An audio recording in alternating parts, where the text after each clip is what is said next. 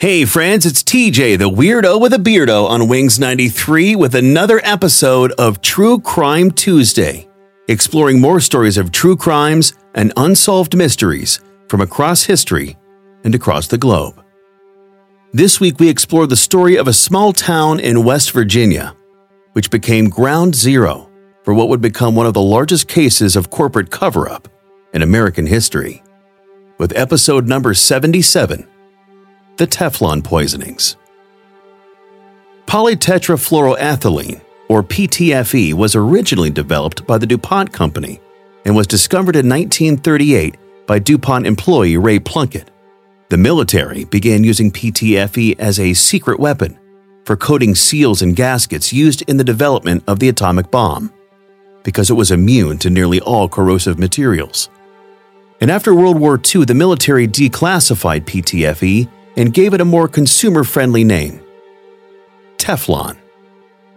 Teflon, as it's come to be known, would go on to be used in everything from non-stick pots and pans to clothing, furniture, food packaging like microwave popcorn bags and pizza boxes, even in home appliances, ovens, airplanes, and automobiles.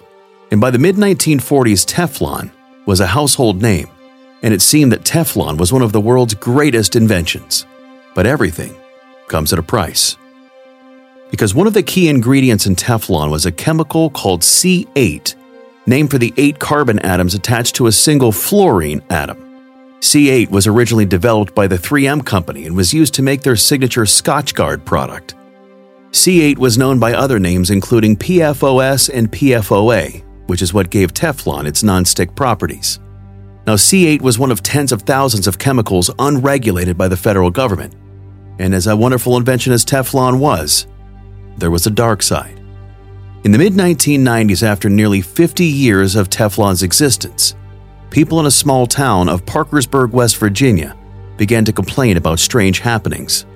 A cattle farmer named Wilbur Tennant reported that his cows were dying under strange circumstances. He said the cows had developed tumors, their teeth had turned black, their gums had receded, and they started to attack humans without warning. He then claimed that the DuPont company and the Teflon plant in town had something to do with it. And Wilbur Tennant had inherited his cattle farm from his father and ran the farm along with his 3 siblings. The farm spread across 600 acres until his brother Jim sold off 66 of those acres to DuPont in the early 1980s.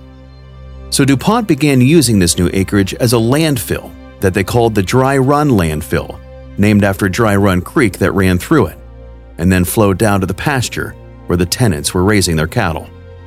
After decades of living and working on the farm, Jim Tennant had fallen ill with a series of mysterious ailments that doctors could never officially diagnose. Now, Wilbur Tennant eventually contacted corporate attorney Rob Billett in Cincinnati, Ohio.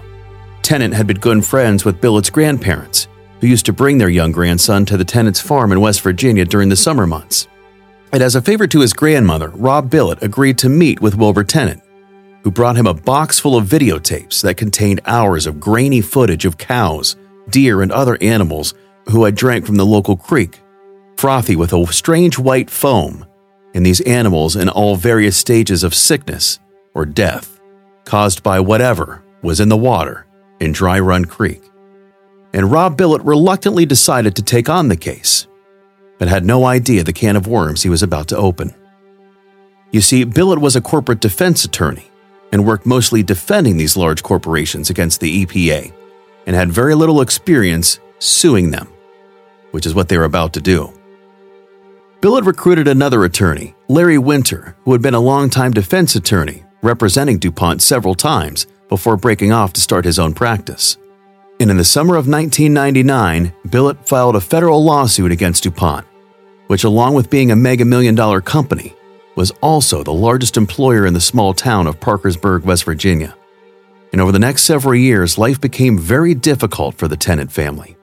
They had poked the bear, so to speak, angering many of the local townspeople for going against the area's largest employer, who at the time was a company many of whom put 100% faith and trust in. So how on earth would Wilbur Tennant and his attorneys bring down a Goliath like DuPont? And the answer was born out of a letter that DuPont had sent the Environmental Protection Agency, or EPA. The letter stated that the Dry Run landfill contained a substance called PFOA, which at the time, virtually no one had ever heard of. So Rob Billett began asking around. Now, PFOA wasn't on the list of materials regulated by the federal government, so finding someone who knew anything about it was incredibly difficult. But eventually, they did. A chemistry expert that had been retained for the lawsuit recalled reading an article that mentioned PFOA as a soap-like substance used by the 3M company in the manufacturing of their Scotchgard product. Now, for several months, Rob Billett dug through boxes of paperwork, some that was over half a century old, trying to find some dots he could connect that would link DuPont to whatever was going on in the small town of Parkersburg, West Virginia. And after several months of sifting through mountains of papers, Billett finally found the connection.